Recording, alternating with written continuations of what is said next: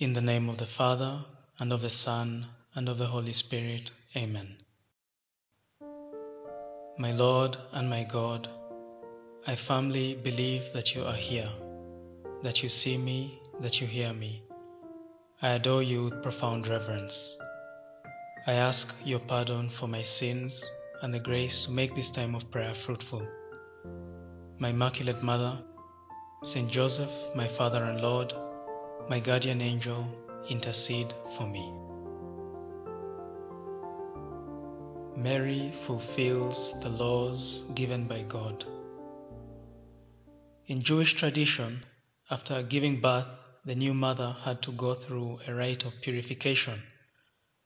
Somehow she had become unclean, and she had to recover her state of legal cleanliness before God. It was the law of Moses, and everyone obeyed it.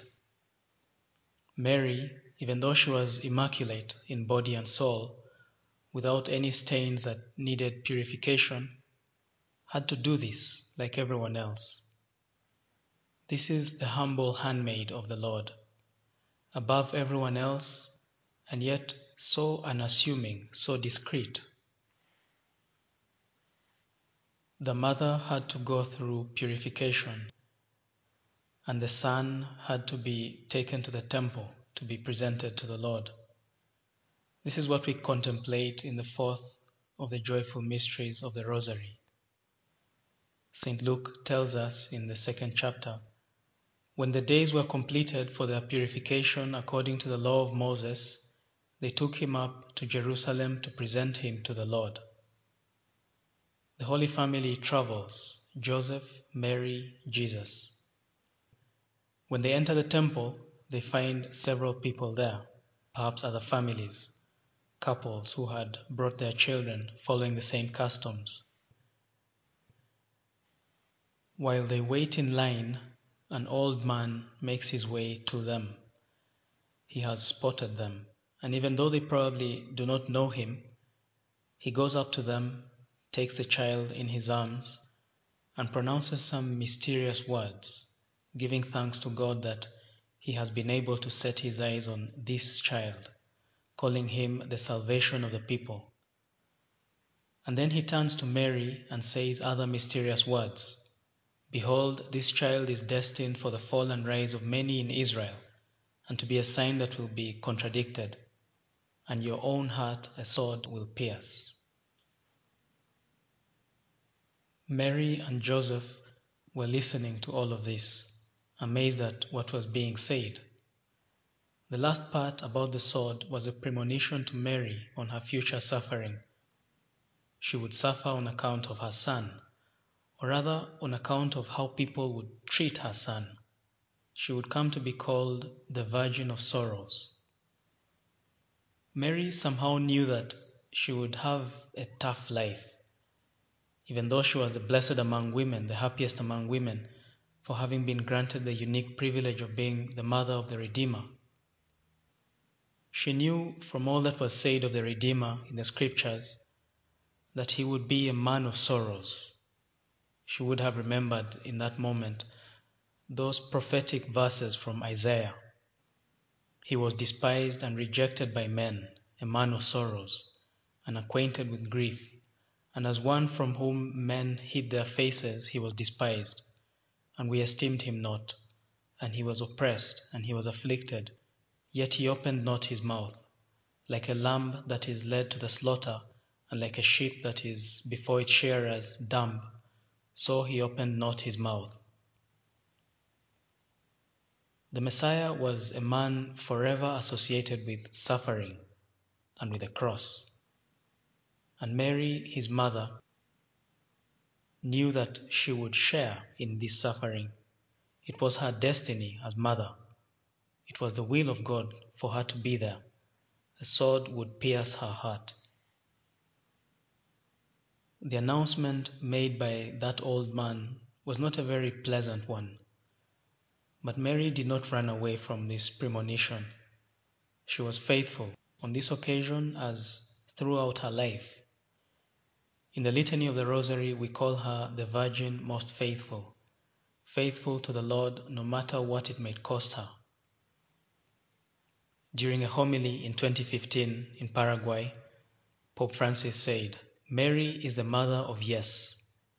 Yes to God's dream, yes to God's care, yes to God's will." It was a yes that, as we know, was not easy to live, a yes that bestowed no privileges or distinctions. Simeon, the old man, told her in his prophecy, "A sword will pierce your heart," and indeed it did. That is why we love her so much. We find her to be a true mother, one who helps us to keep faith and hope alive in the midst of complicated situations. Mary is the mother of yes, the woman of the fiat, which is Latin for "let it be done." She pronounced these words at the Annunciation when the angel gave her that message from God. On this occasion at the temple in Jerusalem, she submitted to the law, the rite of purification, and she heard those dark words of Simeon and remembered those painful words of Isaiah and understood the difficult life that God wanted of her. And her response was to say, as she always did, yes. It takes strength to say yes to God. Lord, it takes a special kind of strength, the strength of a Mary, to say yes to you when we realize it will mean suffering, intense suffering, or suffering over a long period of time, many months, many years. Mostly we might feel like running away, or we might run away. And so perhaps the question for us is, what is the strength of our yes? What is the generosity of our yes? Is it half-hearted?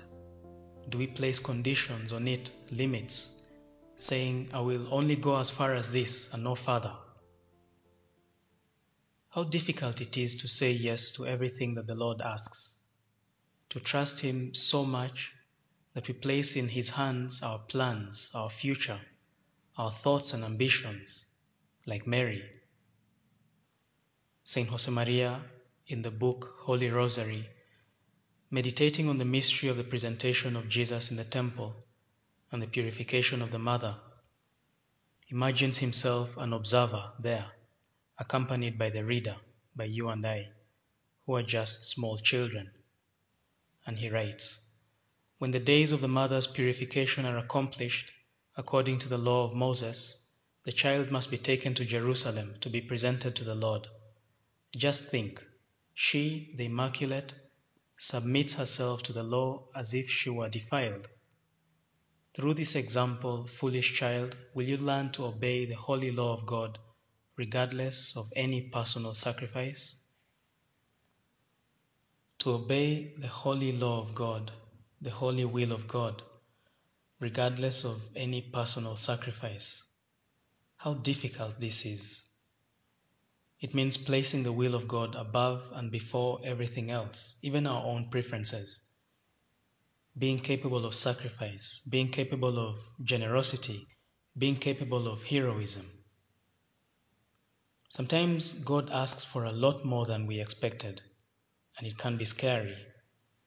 It may seem like we have to give against our own preferences. It may seem that there is no space left for our freedom. Perhaps this is the impression that we may have when we think of the Blessed Virgin, or when we think of those people whose vocation is a total self-giving. An American religious nun, Sister Mary Martha Becknell, says in one of the many good articles she has published online that people, perhaps looking at her and thinking of what her life as a nun must be like, often ask her questions along the lines of, "Can you do this and that other thing? Will they let you do this and that other thing?" And she says the wording of the questions misunderstands her commitment to obedience. Perhaps people think she has lost her freedom in her vocation. And so she writes, "How can we say that obedience and freedom are connected? Indeed, to be authentic, the two cannot be separated. Obedience without freedom is in fact not obedience, but force." and freedom without obedience is rather rebellion and anarchy. God has poured himself out for us, and we respond by a faith that seeks his will and his plans above all things.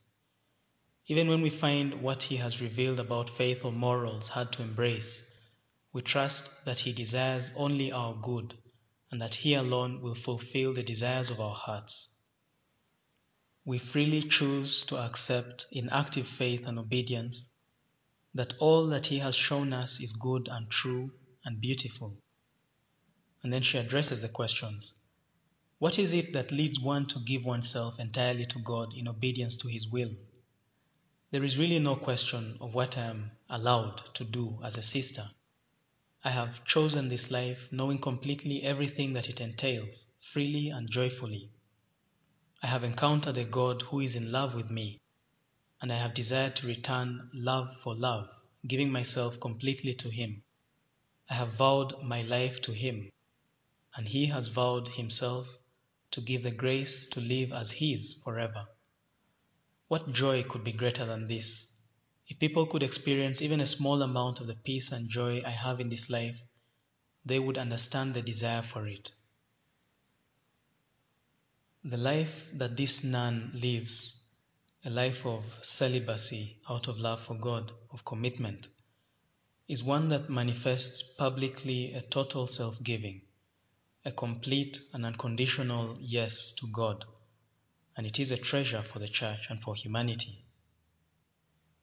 But as we can well understand, Lord, this is not the only way to say yes to you, and it is not what you want for everyone. There are many people, the majority, from whom you expect a yes in ordinary family life, on the streets, in the classroom, at the workplace. And the Lord expects from them a yes that is as generous as that of the nun in the convent, with the same freedom. The Lord is not more demanding with some and less demanding with others. He hasn't created some for more and others for less. He doesn't love some more and others less. It is true, O Lord, that you give more to some and less to others, but you give to each person according to what they can receive, and we have different capacities. Because this is how you have designed us in your infinite knowledge and goodness. Each person, each one of us, has a unique life, unique circumstances in which to live out our Christian vocation.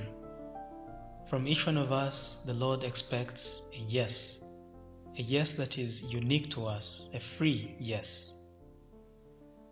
Sister Mary Martha Becknell continues, but no matter the vocation one has, the joy and peace of living obediently as a disciple of Christ are possible. For each Christian, the same motive for being a disciple should exist, springing from freedom. There is only one reason to be willing to renounce anything and to risk the rejection that inevitably comes from being a true follower of the Lord: love. It is a love of one who recognizes how much he or she has been loved, even to the cross, and desires to hold back nothing in response. When one encounters such love, how can one not respond with love, with complete gift of self in return? May we always give of ourselves in the obedience of faith to the one who first loved us. There is only one reason that is worthwhile. One reason that makes our obedience compatible with our freedom, such that we obey freely. And that reason is love. We obey God not simply because He is all-powerful, infinitely more powerful than any of us, and capable of doing everything. We obey Him not simply because He is all-knowing, infinitely more intelligent than any of us. We obey Him not as though we had no alternative, like slaves in chains, incapable of deciding their future. And we obey Him not because we are afraid of Him, in the way that slaves are afraid of their masters. Mary, our mother, does not obey for these reasons, it would be coercion, a forced obedience, which is not the kind that God desires. She obeys God for the best of reasons, the strongest of motives, out of love, because she wants to. She trusts Him, and not only is she not afraid to abandon herself in His hands, she knows that it is the best place to be, the safest place, in His hands. Loving God and trusting Him, these are traits that we find in all those who obey freely, all those who obey happily. In the book of Genesis, in the 12th chapter, we read the story of Abram before he became Abraham. He was a 75-year-old man leading a calm life somewhere, minding his own business. But then the Lord appeared on the scene. The Lord sought him out and proposed to him a radical change of plans. Now the Lord said to Abram, "Go from your country and your kindred and your father's house to the land that I will show you. And I will make of you a great nation, and I will bless you and make your name great, so that you will be a blessing. I will bless those who bless you, and him who curses you I will curse. And by you all the families of the earth shall bless themselves." The Lord asked Abram to abandon his home and his kindred and everything that he had there, and to set out on an uncertain journey, probably a long, dangerous journey. He was not even told where he was going, and he was already advanced in age, settled in life, 75 years old. But he took his family and all his possessions, and he set out. The only certainty that he had were the words of the Lord, the promise that the Lord would guide him and accompany him, and that the blessings of his name and of his family would be fulfilled sometime, whenever and however the Lord saw fit. Trusting God and loving Him, placing His will above our own plans. These are traits that we find in all those who obey freely, all those who obey happily. They are the traits that we find in those who are truly great. And so St. Josemaria says in The Way, everything that is done out of love, love with a capital L, acquires greatness and beauty. There is no human action greater or more beautiful than what is done out of a sincere love for the will of God, love for God, who is the one who first loves us. And everything that He asks of us, everything that you, O Lord, ask of us, you ask of us out of love for us. It is to make us better, to draw us closer to Him, to give us true happiness, not the cheap, short-lived kind, but the real thing. It's not always easy to accept the will of God. Later in her life, Mary had to witness the cruel torture of her son. You may remember those scenes from that great movie, The Passion of the Christ, and how when the Lord was tied to the pillar and scourged mercilessly, Mary was there. She looked on, her heart torn like the heart of any mother would be. This was the sword that Simeon had told her about. But Mary was firm. She knew that if the Lord allowed this grave injustice to happen, He knew better. In that very trying moment, when you and I might perhaps have run away, if we had been in her place, she, the Virgin most faithful, trusted God, and again she said yes to His will. We end our prayer asking her to obtain for us this same trust in God, the same love, such that we too may say yes to Him without fear whenever He comes calling on us. I thank you, my God, for the good resolutions, affections, and inspirations which you have communicated to me during this meditation. I ask your help to put them into practice. My Immaculate Mother, Saint Joseph, my Father and Lord, my guardian angel, intercede for me.